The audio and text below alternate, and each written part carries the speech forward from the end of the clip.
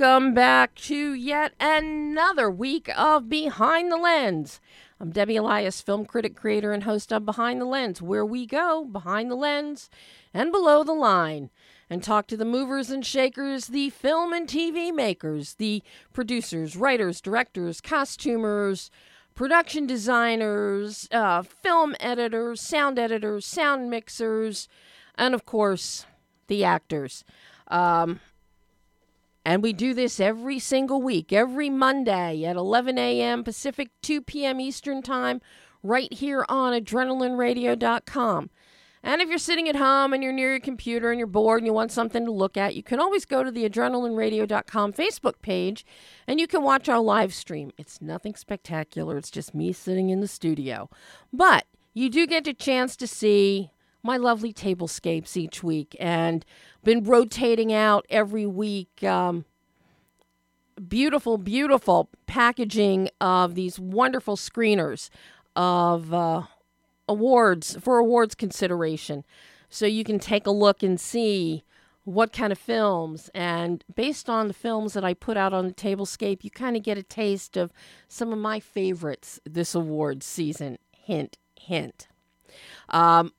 And of course, if you miss us live, after the show, you can always find every show becomes a podcast afterwards, and is out on all the podcast platforms, Apple Podcasts, Stitcher, Podbean, others. I can't even think of all of them, as well as being on BehindTheLensOnline.net, where you can find full interviews, reviews, trailers, and bunches of other stuff.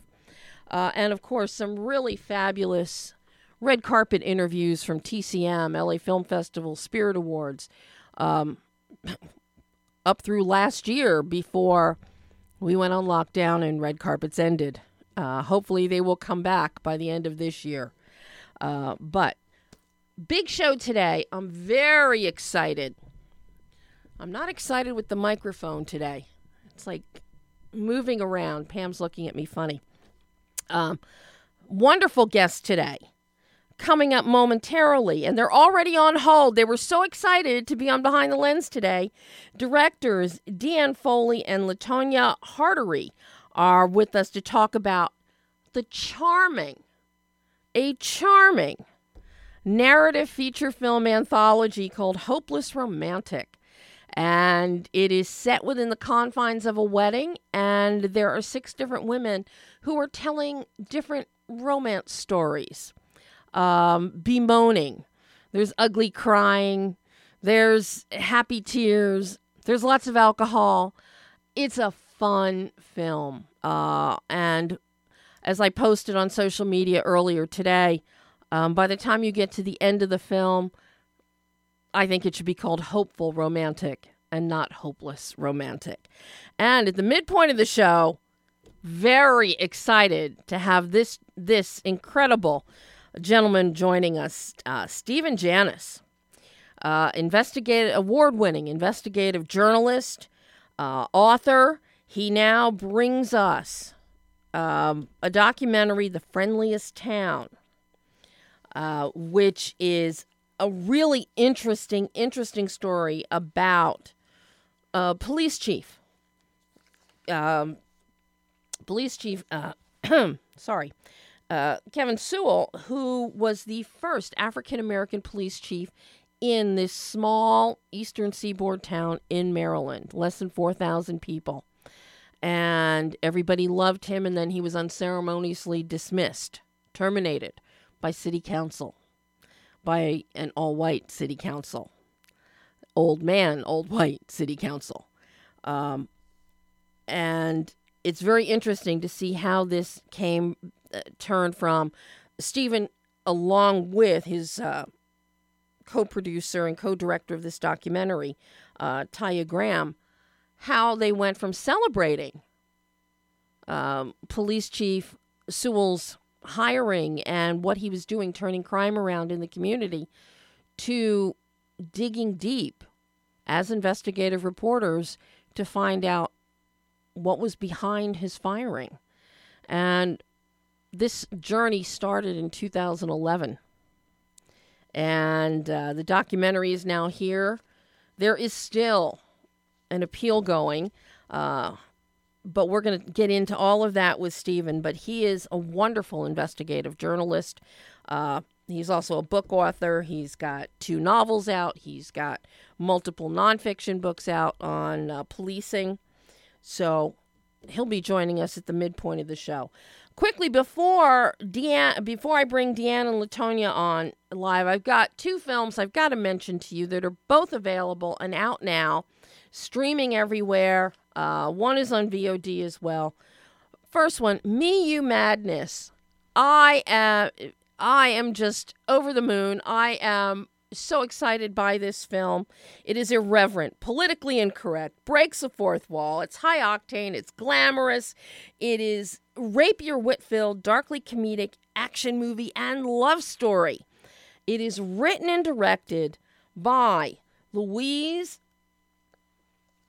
Linson, who also happens to be married to former Secretary of the Treasury Steve Mnuchin. She is an actor, but this is her first directorial and scripting, and she knocks it out of the park. She stars in it as well with Ed Westwick, and it is a hoot and a holler. She plays this uber-rich hedge fund manager, and Ed Westwick plays a guy looking to rent a room in this palatial Malibu estate, and hijinks occur, and things are not what they appear to be, and there's theft, and there's murder, and there's dead bodies in trunks, which 10 years ago my youngest nephew would have been very excited about, since that's always been his criteria on the quality of cars. How many dead bodies can you fit in a trunk? Were he still 5, I think he'd be very excited by this film. But Me, You, Madness, it is great, great fun.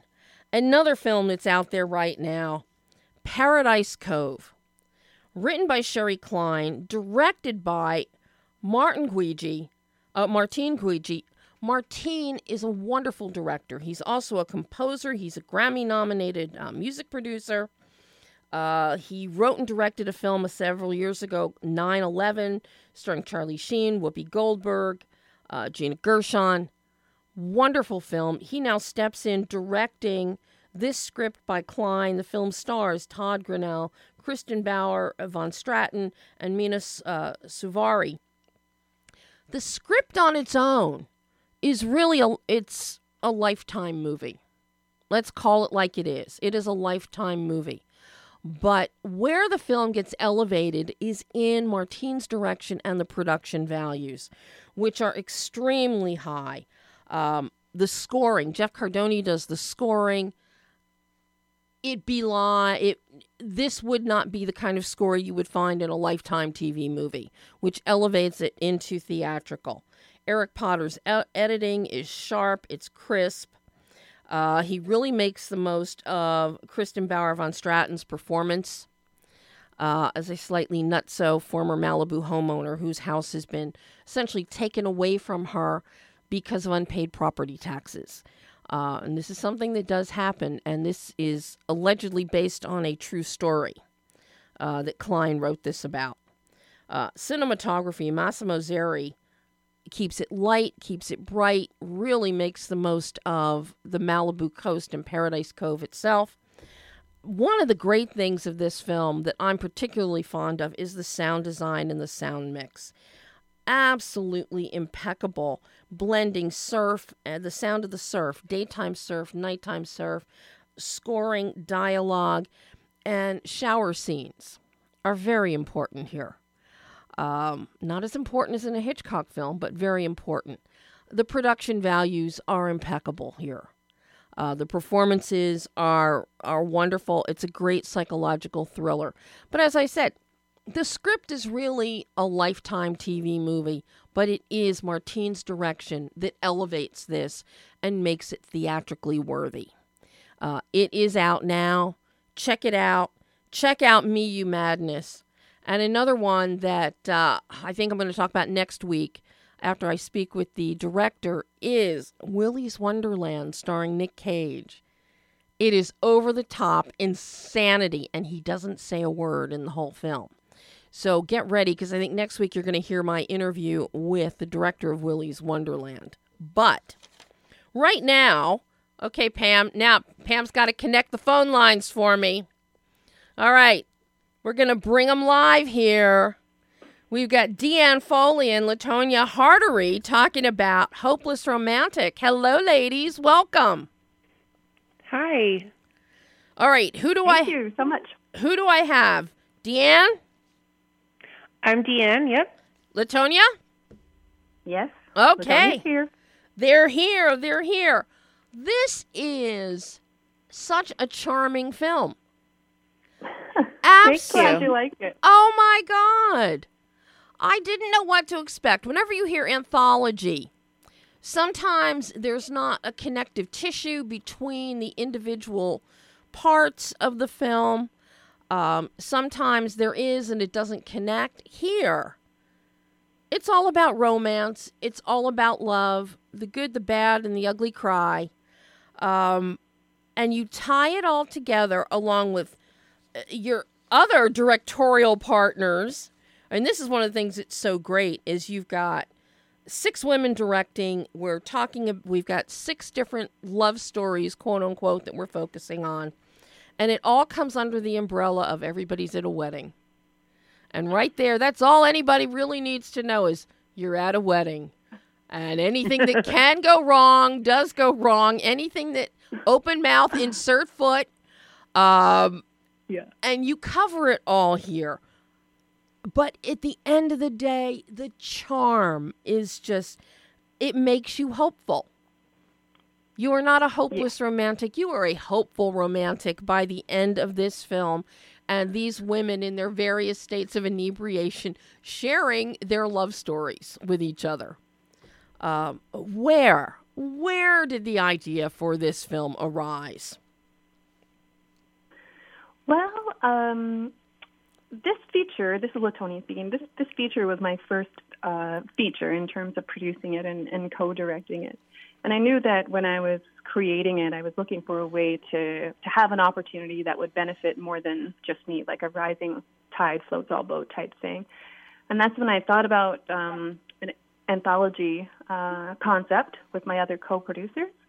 And we just put it out there that we would do a hopeless, kind of like a romantic comedy, and then the more voices involved, the better, because it would just create more opportunities for women in terms of writing and directing.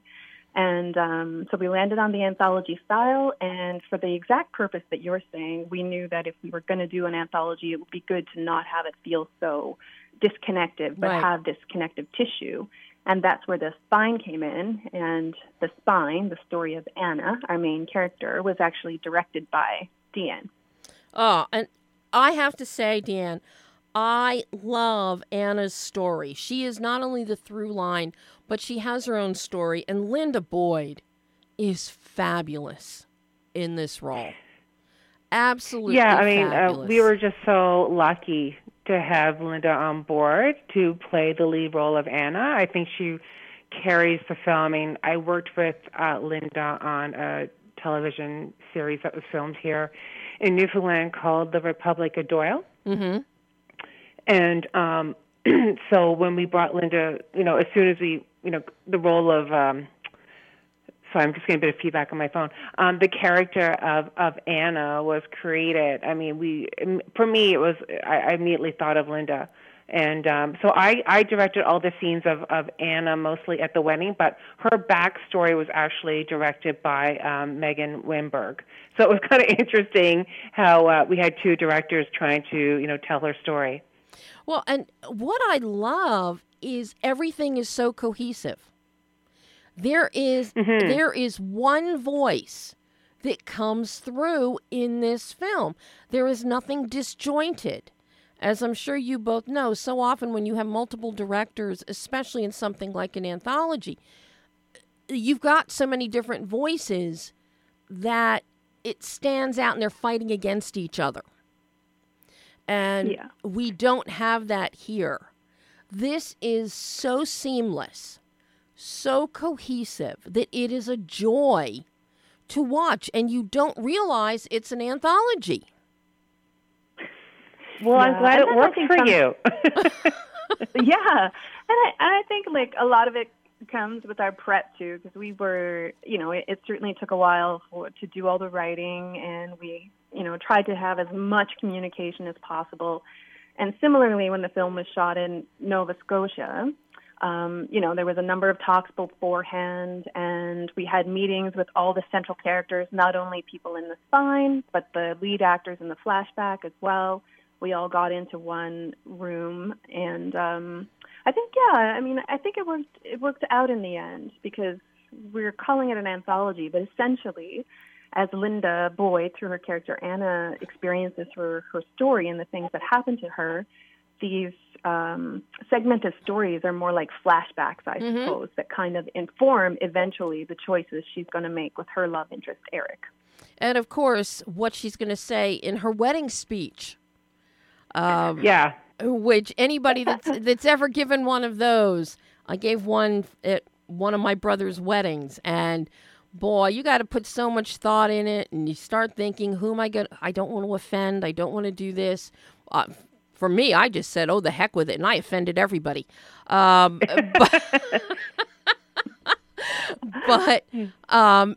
what Anna says ultimately is predicated upon what she has heard from all of these women. And this is where all of you excel.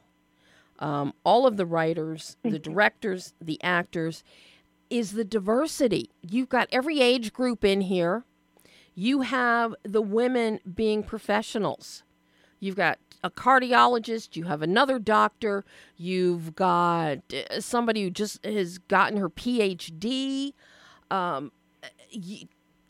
Women they are accomplished. They are not, just no-nonsense bubbleheads. Yeah, I think that was really important to LaTonya and myself, and I think every female that was on the team, is to, create, well-rounded, strong female characters, but also, make sure that the diversity was a big component of the storytelling, and make sure that all ages were represented. I think we had an idea earlier on that maybe all the flashbacks could be Anna. We could get to know Anna through the various stages of her life, and then we realized that was sort of like a little bit more difficult and challenging to pull off, as you can imagine, on our budget. And so I think what we landed on was something fairly, it's fairly interesting.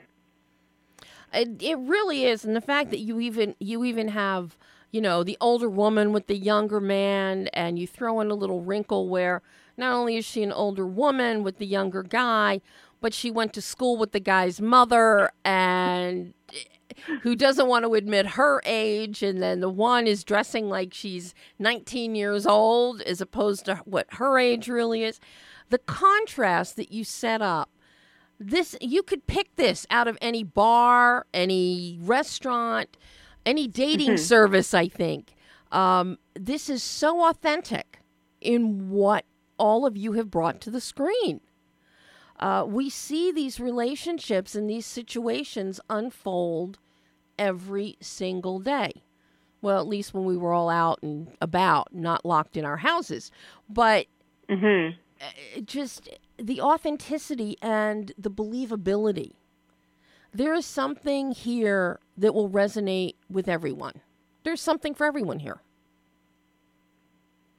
Yeah, and I think too, not any one of these stories is necessarily based on a true story, but I think collectively, Megan, Ruth, Martine, Stephanie, Deanna, and I would have, thought about our own life experiences in general and the experiences of our friends. So I think that speaks to the authenticity of the film. And, in terms of doing a romantic comedy, and like ours has a little bit of a darker edge too, it's just looking at that conventional and traditional structure of a romantic comedy, and it's like, how do we bring it to another territory and put our own spin on that? Yeah, and you really succeed with that, because we've seen rom-coms with weddings. We've seen them where we've got the really ugly, ugly cry and mascara streaming down faces onto clothes. You don't go quite that far because you've got a support system that comes into play with just another woman in the bathroom. Yeah. Yeah, and it's effortless. How difficult was casting this? Because while it is so diverse, everybody gets along. You don't have clash and conflict or any catfights happening. So how challenging was casting this? That's a good one for you, Deanne, I think. We had over 50 actors from Nova Scotia in the film, so it was very challenging in terms of having such a wide net in one particular place. Nova Scotia has amazing actors, but it was challenging because half the directors were living in another province. And so a lot of the auditions were actually self-tapes, not being able to be in the room with them. But, we were very fortunate, I think, that with the cast that we landed on. And other than Linda, who we've brought in from Vancouver, it was all local actors. Wow. No wonder everybody wants to go film there. Yeah. The talent pool is just amazing. Amazing. And this, with so many moving parts here, with so many different directors, so many different actors, how challenging did the editing become for this film? And how involved were each of you and your fellow directors in the editing process? Yeah, well, everyone definitely, whatever portion of the movie a person directed, and they of course had a say and work with the editor to compose their own segments. And because a lot of the shorter flashback sequences were in a way flashbacks and different from the spine or Anna's arc or journey, then that worked out quite nice. And we did want them to be a little bit different because every person had a different experience in a relationship. So it was a fine balance between making sure every segment or flashback was different, but yet the film felt cohesive. And I think part of the cohesion definitely comes from the fact that, as I mentioned before, Deanne did the story arc of Anna and the spine, with Megan doing a part of that work as well. But then Deanne also did two of the flashbacks, the child story and the pool story. So I think that also contributed to that feeling of togetherness. But yeah, in the editing phase, everybody certainly had a hand in making sure their stories turned out like they wanted them to turn out. And we had one editor, though, so there was just one editor who did the whole thing, and I think that helped as well. Well, yeah, something that I really appreciate here is also the cinematography. Each one of the segments has its own look for that character, for their life. And we really see that with our PhD party segment, where things get darker in tone, beautifully lit, but darker, visually darker, tonally darker, versus the beauty of the pool sequence. That pool sequence is great. Plus, it's hilarious. And I have to say, I sat there and I'm going, she's doing what? She's saving her ex-husband? She's crazy. But, to each his own. But the cinematography throughout, and you keep the wedding itself very light and bright, and you've got all those beautiful windows in that location where so much is happening in the hall, and the bathroom's very nice too. So I'm curious about the cinematography for this, because every piece is beautiful, but I love the tonal differences that come into play with the segments. Yeah, I mean, Jeff Wheaton was our cinematographer, so I think it was really important that we had one crew for the entire film, and Jeff did the cinematography. And then I think what you're feeling, the different tones are the different voices of the directors, right? So each director had their own vision for their own flashback, and each director chose all the did final say on location and costume and production design. So I think that's what you're feeling is each director having their own vision for each of these segments. Yes, absolutely. Hats off to Jeff Wheaton, our cinematographer, who was able to kind of, realize each director's vision. Yeah, I mean, the visual tone, the overall visual tonal bandwidth is, here again, it's cohesive, but the individual segments, each is very defining for that particular woman. And as you said, it could be each director with their voice or the voice of that character, but it works so well, and we see the different kind of lives that these people have, and so much is defined by the cinematography for each segment, and it just works so well. That's the one thing I really loved about the film is a wedding is a perfect place for all these women to come together.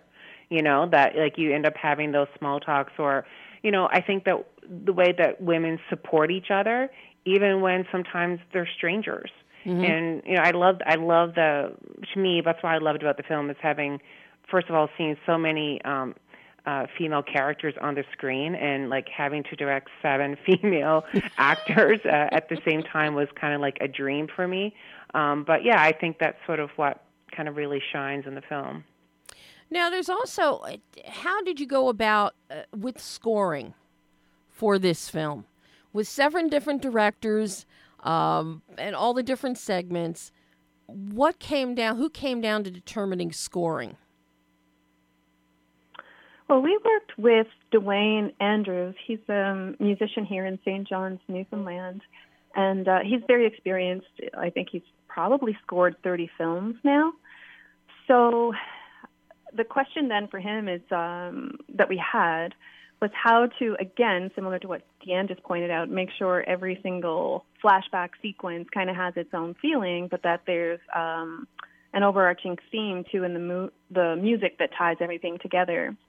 So he did the overall sort of pass for the music, and then everybody got to, again, hear what, what was related to their own film and had the input. So basically the music worked almost the exact same way as the editing did as well.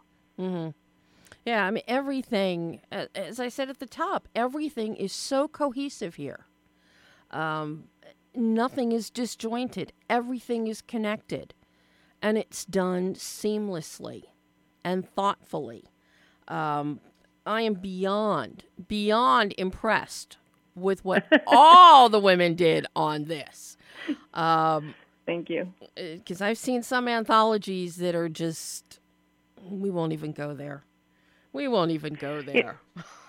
it's really, hats off to a lot of the directors. I mean, most of those flashback stories, people, the director only had 2 days to film each of those flashback stories. So, it was a very tight schedule for everyone involved. So a lot of moving parts and, just a big cast and having to pass the baton to each director and the crew having to kind of, having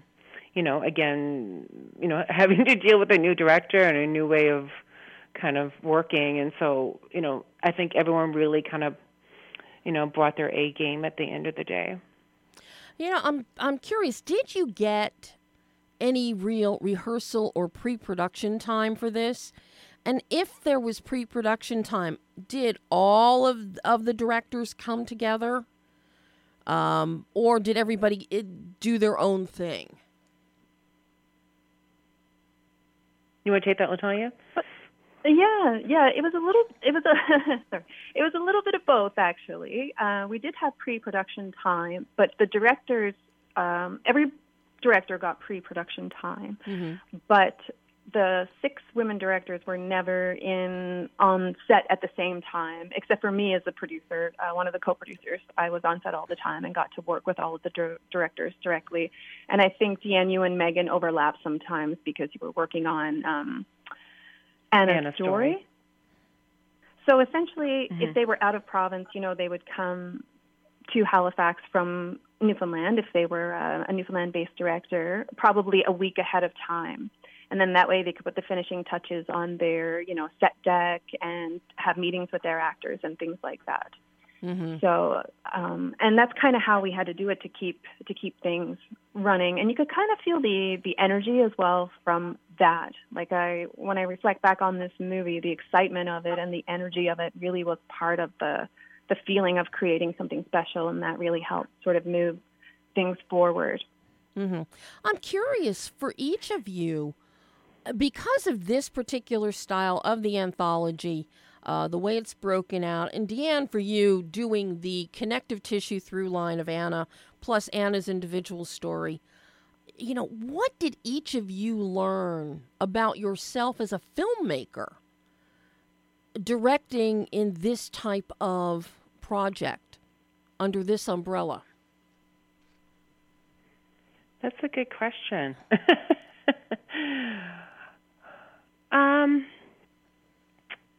Long pause. I guess, honestly, it is very challenging to tell a story with so many voices. And I think it was very challenging, during the script writing phase, just the fact that we were all spread out between 2 provinces and, not having a lot of resources to bring us together very often. Mm. And so I think for me it was just recognizing how it's just an enormous amount of work to, pull off a film, and when you have this many voices. And so, while I think thanks to LaTonya and, the other 2 producers that were, hugely supportive and trying to, push us all and make the best film possible. I think it's definitely a challenge. I mean, on paper, this really shouldn't work. But, I guess what I really got of it was how much I loved working with just a cast of women. Mm-hmm. And now from the other one. Yeah. Well, I think for me personally, I probably learned more. Not that I didn't learn something from being additional things about being a director on this film, but from a producing perspective, I think is where I learned a lot. Because essentially even though it was one movie, I still was working with, 5 other directors, and then everybody has different needs, and you have to be quite flexible and adapt to all the different processes because people don't work the same way. And, a lot of producing is not necessarily dollars and cents, right? It's about supporting the creatives that you're working with and what is it that they need to be their best selves and tell their best stories. And that's the kind of person I wanted to be. I always wanted to be there to support them. And in a way, it's kind of like I had to, tap into different parts of my skill set all the time because people had different ways of working. Mm-hmm. Well, whatever you tapped into, it sure works well because the proof is in the pudding, ladies. This truly is. It is a gem. This is one of those glistening little gems in the indie film world that everybody should see just because it's so well done and it's sweet, it's charming, and we need more of that on screen. Thank you so much. Oh, my God. Unfortunately, I have to let the 2 of you go for our next guest. I hope the both of you will come back on the show again with future projects, of which I'm sure there will be many. Absolutely. Yeah. This has just been... Love to. This has been a joy, and everybody can find Hopeless Romantic. It's streaming everywhere on all the platforms right now. So everybody can find it, everybody can see it, and everybody can get hopeful about romance and love. Deanne, LaTonya, thank you so much. Bye-bye. Our pleasure. Bye-bye. Bye. Thanks. Bye. Bye. And that's it. Hopeless Romantic. Deanne Foley, LaTonya Hartery. You can find it everywhere now. We're really switching gears. We're going from rom-com romance to hardcore investigative reporting documentary. Welcome, Steve and Janice. How are you? I'm great. Thanks for having me. I really appreciate it. I am thrilled to have you. What a documentary. Obviously, when you first started out to cover the story about Kelvin Sewell, you had no idea it was going to turn into this. No. I honestly thought, it was just going to be sort of covering the fallout from his firing. I didn't ever really anticipate that suddenly it would turn into this prolonged prosecution and sort of continuing cycle of retaliation. So no, I had no. If I had known, I don't know if I would have done it. If I had any idea it was going to be this long. Because here you are. You're covering the story of this a police chief, the first African American police chief in Pocomoke. Everybody loved him. He loved everybody, and then all of a sudden, boom, he's gone. Mm-hmm. Yeah, go ahead, sorry. Oh, no, I was just going to say, that right there, as I'm watching the doc, I'm like, what the heck? Yeah. Right, and, I think that was, and that was sort of a starting point for a lot of stuff. But, as we delved into the story, we realized that it had been brewing for a long time, that, there had been tensions because he had sort of, just so people know, he implemented a very intense community style of policing, and that there was a great pushback against that because there was a drug task force that was used to doing kind of drug war kind of stuff. So this had been brewing for a long time, and that firing was just the beginning point of really revealing all of that. Mm-hmm. And you had a relationship with Kelvin before everything went to hell in a handbasket. Because you guys wrote a book together, Why Do We Kill? The Pathology of Murder in Baltimore. You are known for hard-hitting stuff. You embrace the idea of an investigative reporter. You're not doing fluff. No. So no. You got to consider that in Baltimore City, we have one of the most, I think, arguably corrupt police departments in the country. But of course, it's much more complex than just saying a department is complex, because it's really sort of ingrained in the fabric of a city that makes huge policy decisions about emphasizing policing over other types of programs. And of course, in Pocomoke, Kelvin kind of tried to reverse that. So it was already kind of a fascinating story in that he had moved to a smaller town and really tried to change policing, getting officers to get out of their cars and walk and connect and be more humane. And it actually succeeded. So it was sort of contrary to all the philosophy of American policing over the past 2 decades. It has to be more violent, more aggressive, more militarized. And it worked. So you already had that going on, that dynamic. And the fact that the power structure in that town pushed back against him so hard that after he was fired, they actually prosecuted him, was just, to me, exemplar of what's wrong with American policing. So it was one of those writ large investigations where it's not just about one corrupt cop or something, but how the system itself sort of perpetuates bad policing. And what I find so striking is this whole idea of community policing, and you get out and you meet the people and you walk around. Growing up, that's in the 1960s, that's what police did. I grew up in suburban Philly, and you knew everybody, all the township police. You knew them. They knew you. They knew who the troublemakers were. They knew where to show up and where not to do. But then, and to see it go, and to be in suburban Philly, and to see what was happening with the Philadelphia police and under Rizzo's domain as chief of police, and then when he became mayor, that in and of itself was very striking for me growing up. So I saw the best and the worst.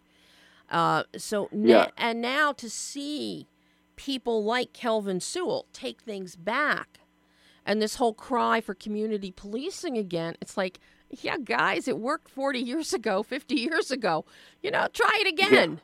Why? That's really, really interesting you say that because I think one of the things that changed policing, well, there are two things. One of them was the war on drugs, which sort of changed the way policing was done pretty much completely, because it became sort of a business of, cycling people into a system that didn't belong there. And then, of course, you had 9/11 where they really ramped up the militarization of policing. So, really what he was doing was nothing more than restoring what policing had done 40 or 50 years ago when it wasn't supposed to be this manufacture of arrests and prosecutor of a war on drugs, which, of course, is a war against addiction, really, when you think about it in so many ways. And, they were just he was really just going back to the roots of policing, in some sense, the best roots of policing. And that it became so controversial is really kind of stunning. Yeah, that's, as I'm watching the documentary, all these things that you're bringing to light were just astounding to me, that how people could not want this. And then to get rid of a man who incorporates something and the people love seeing him and getting to know him and what he's doing. But I can also see where the conflict would be with, DEA and drug enforcement task forces, because everybody wants their own domain. Yeah. Yeah. And I mean, the people, drug task force are very, I guess the word would be lucrative for the people who are involved in them. And, you get a lot of leeway and you can run around and sort of run into any town or city you want and arrest people who are addicted. And people who deal drugs too. But it's, the people, for example, in the Worcester County Drug Task Force, where a lot of this conflict started, were the highest paid officers in the entire county. Wow. So it's very lucrative, very attractive for police to get involved in stuff like that. And it's probably, in some sense, they would probably contradict me, but very much easier than having to really go out and walk in the community and try to solve complex problems. When did you realize and decide, okay, this needs to be a documentary? Well, I think the first thing was obviously the community had embraced him, and so that was very different.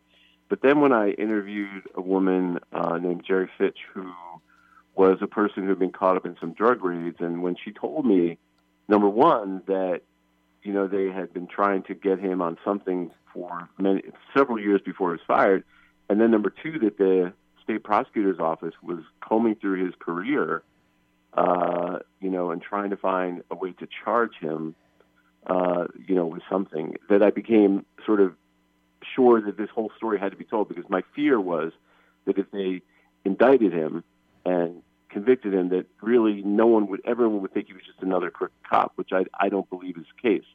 And therefore, the whole story had to be told so that people could see how the criminal justice system is often, for people like me who see it up close, it's often a tool for, retaliation and to a certain degree, especially in cities like Baltimore, oppression. And I felt like you had to see the whole story so that you wouldn't just think, well, he wasn't that good a cop. He got convicted and indicted. So that to me was like the whole story has to be told.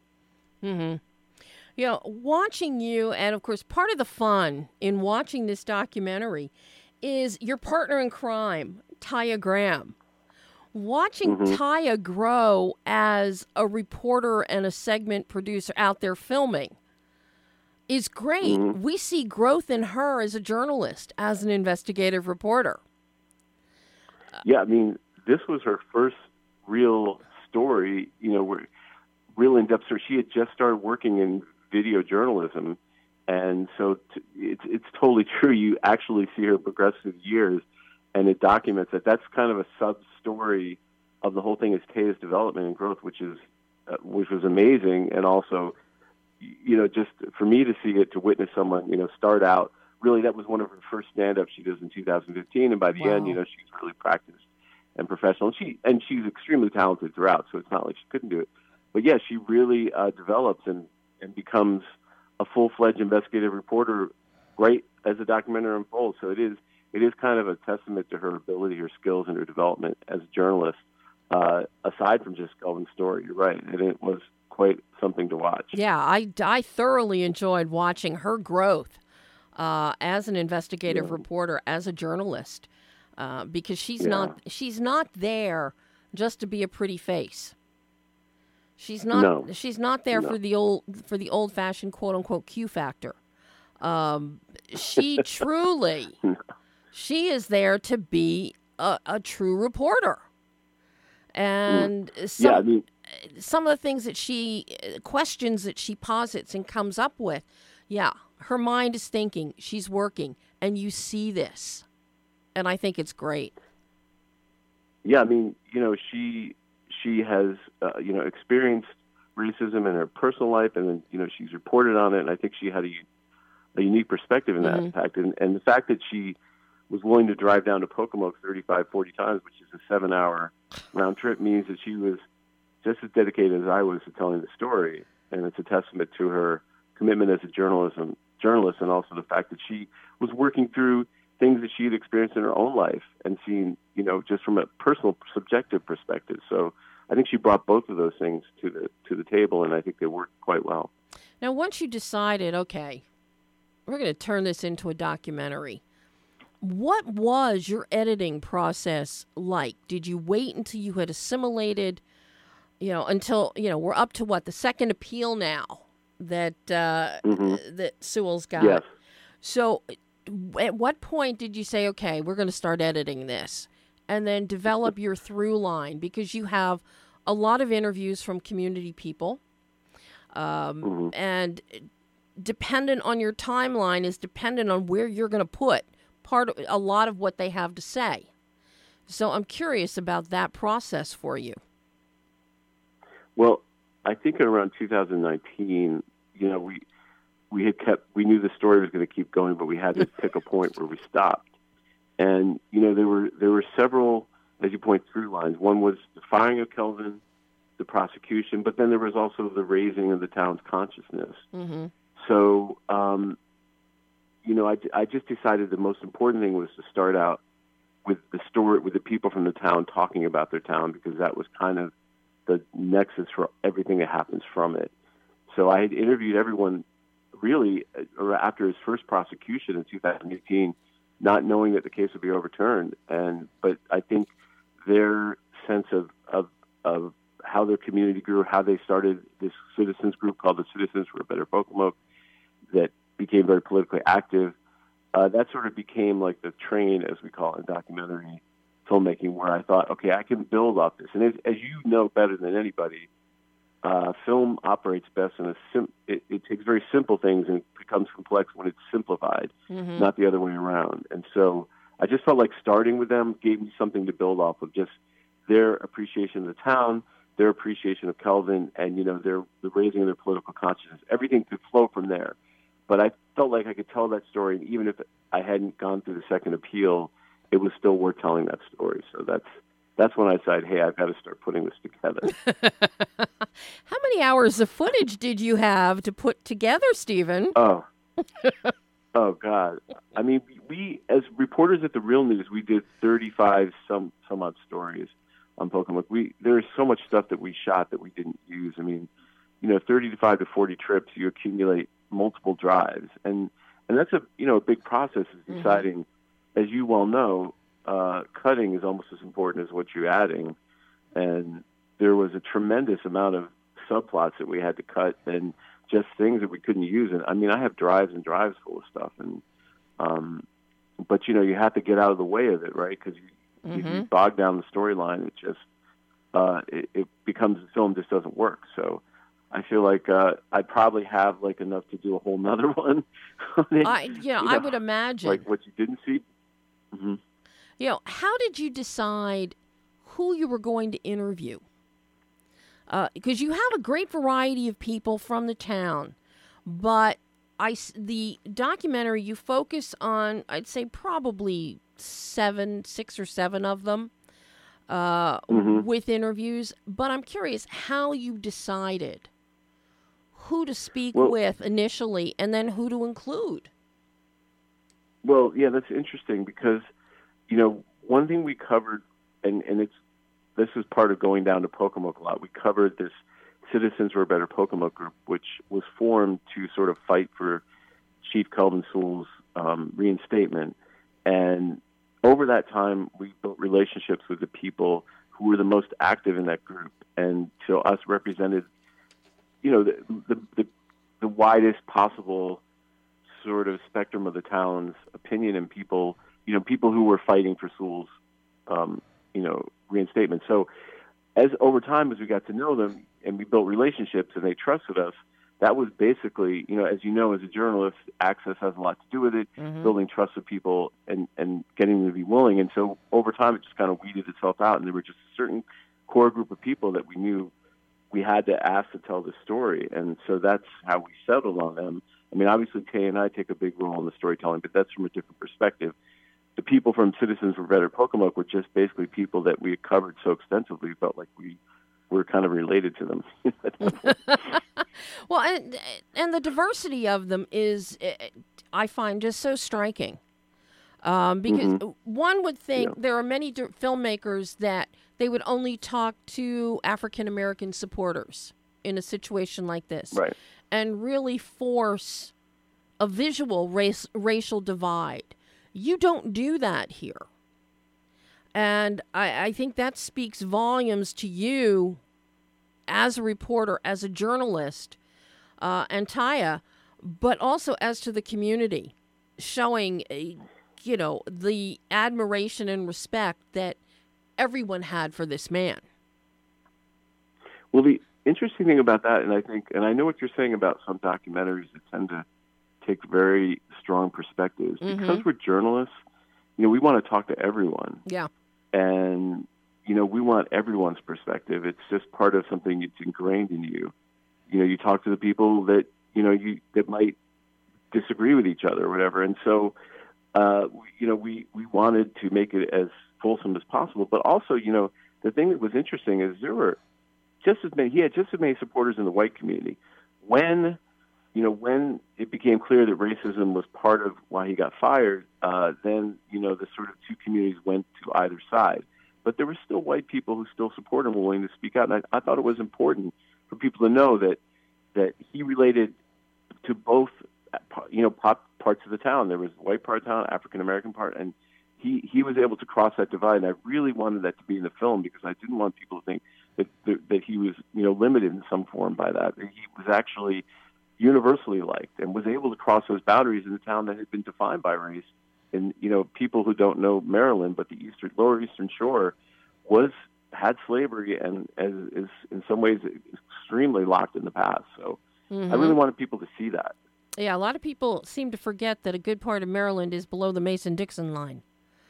Exactly. I lived in Frederick for a while.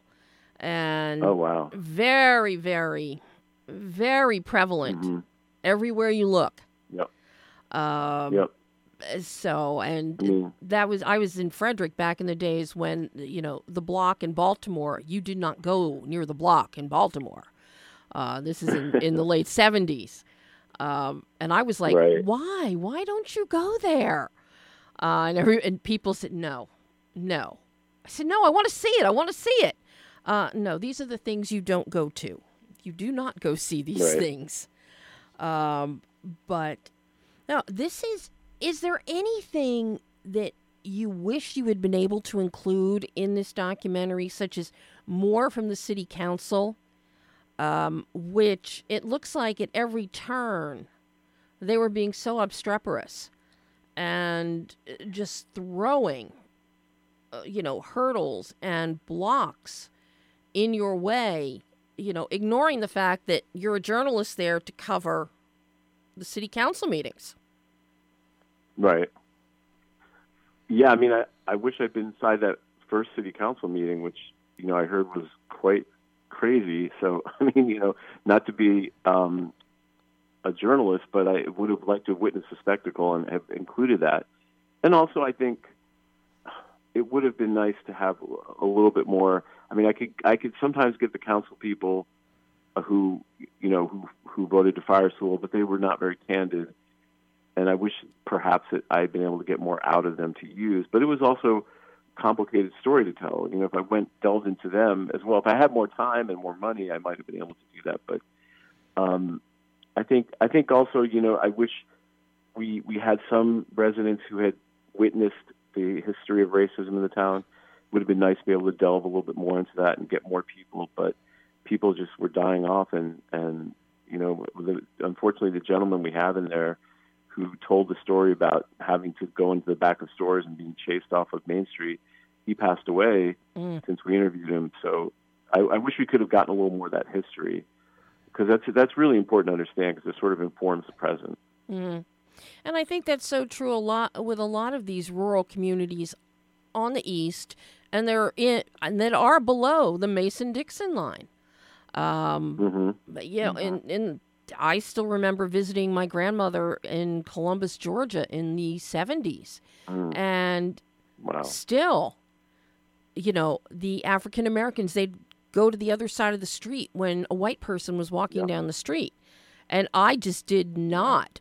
Coming, from the north, going down, I did not understand that. And she goes, "No, that's the way it is." Yep. And you're talking 1978. So, no, go ahead. Go ahead. One Steve. thing I would say, what's important, what you say is absolutely correct and extremely important for people to recognize who haven't experienced it. And at the center of that, as I say in the documentary, I think it's important to realize policing played a big role in enforcing those boundaries. Like in Pocomoke, police would chase all the African-American residents off of Main Street. That was their job, and their job was to enforce the segregation and all the laws. So that's why policing was so pivotal in perhaps changing the town a little bit when Kelvin came in, because it had played that role before. Mm-hmm. Yeah, I'm curious, because you're an acclaimed author, you're an award-winning journalist. What was and you do video journalism. What was the learning curve like for you putting together an entire documentary? Oh, man. It's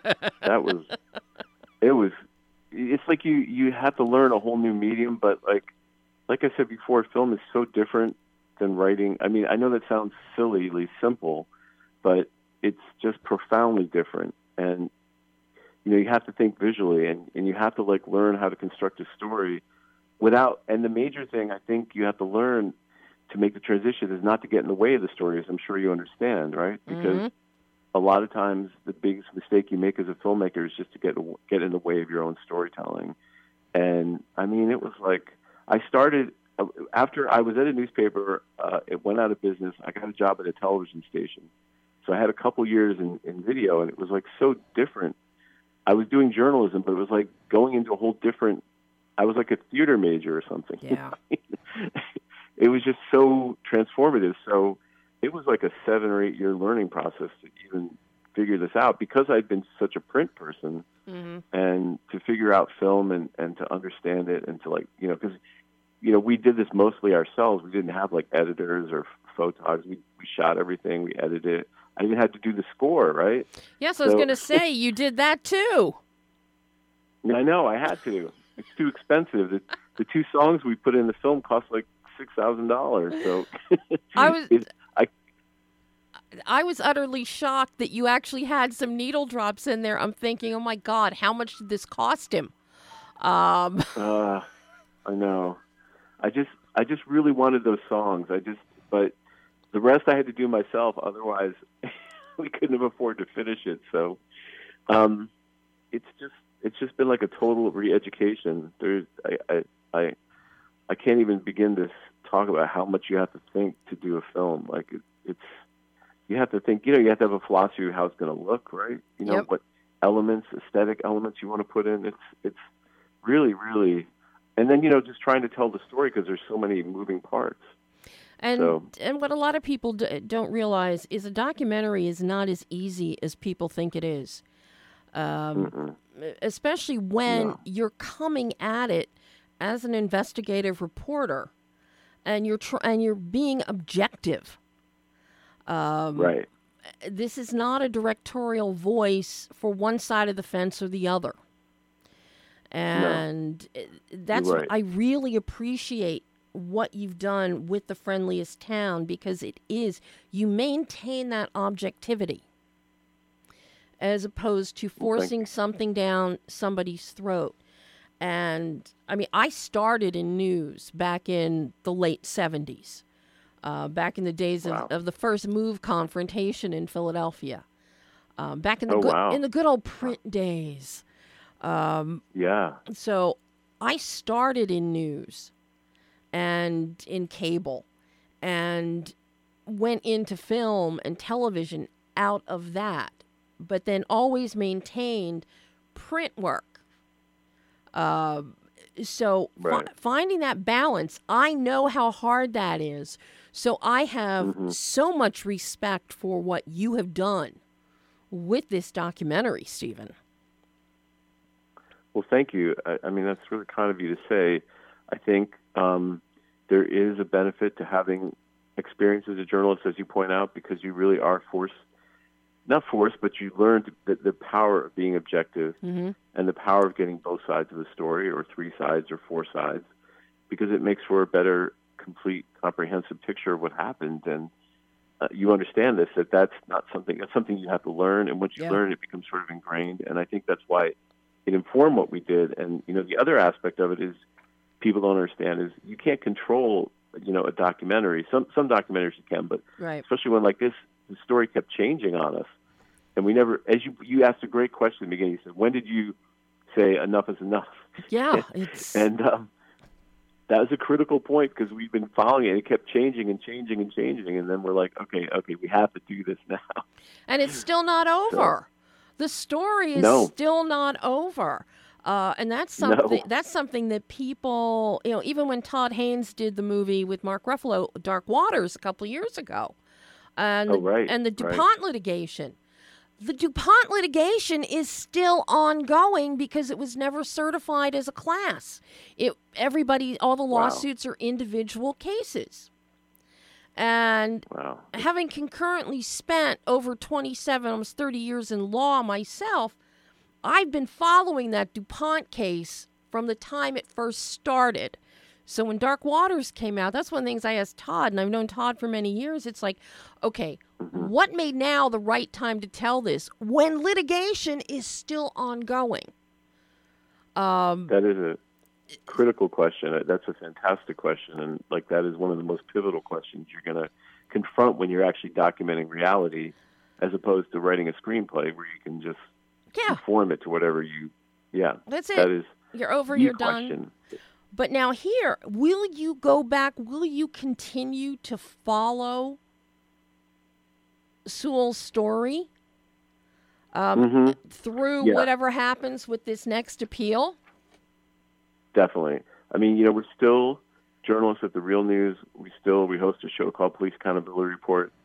My plan is when they hand out a decision to do, reporting, and we have still reported on stuff in Pocomoke. We write for the Afro newspaper, and we report on stuff that goes on down there. So, but absolutely, I'm going to follow the Sewell situation until it reaches its conclusion. And the appeal is pending. The appeal is pending right now. So hopefully in the next 5 to 6 months. But as you know, because you have experience, there's no way to predict when a court's going to render a decision and if that's going to be final. Have they done all the briefing yet? Yes. Okay, so they did a briefing for the second appeal. Okay, so now it's up to the court, unless they come back and they grant oral argument or something like that.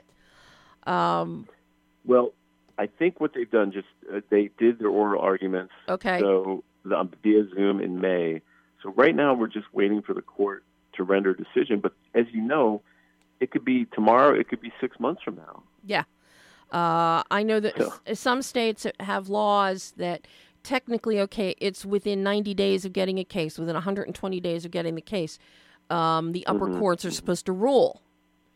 And the amount of times that happens is few and far between. There's always something that causes a delay, be it a manufactured delay or a legitimate delay. Exactly. So I was curious, and I didn't get a chance to actually pull up the docket or pull anything up on the appeal to see what stage it was at. Pending, I figured, I can just ask Stephen where it is.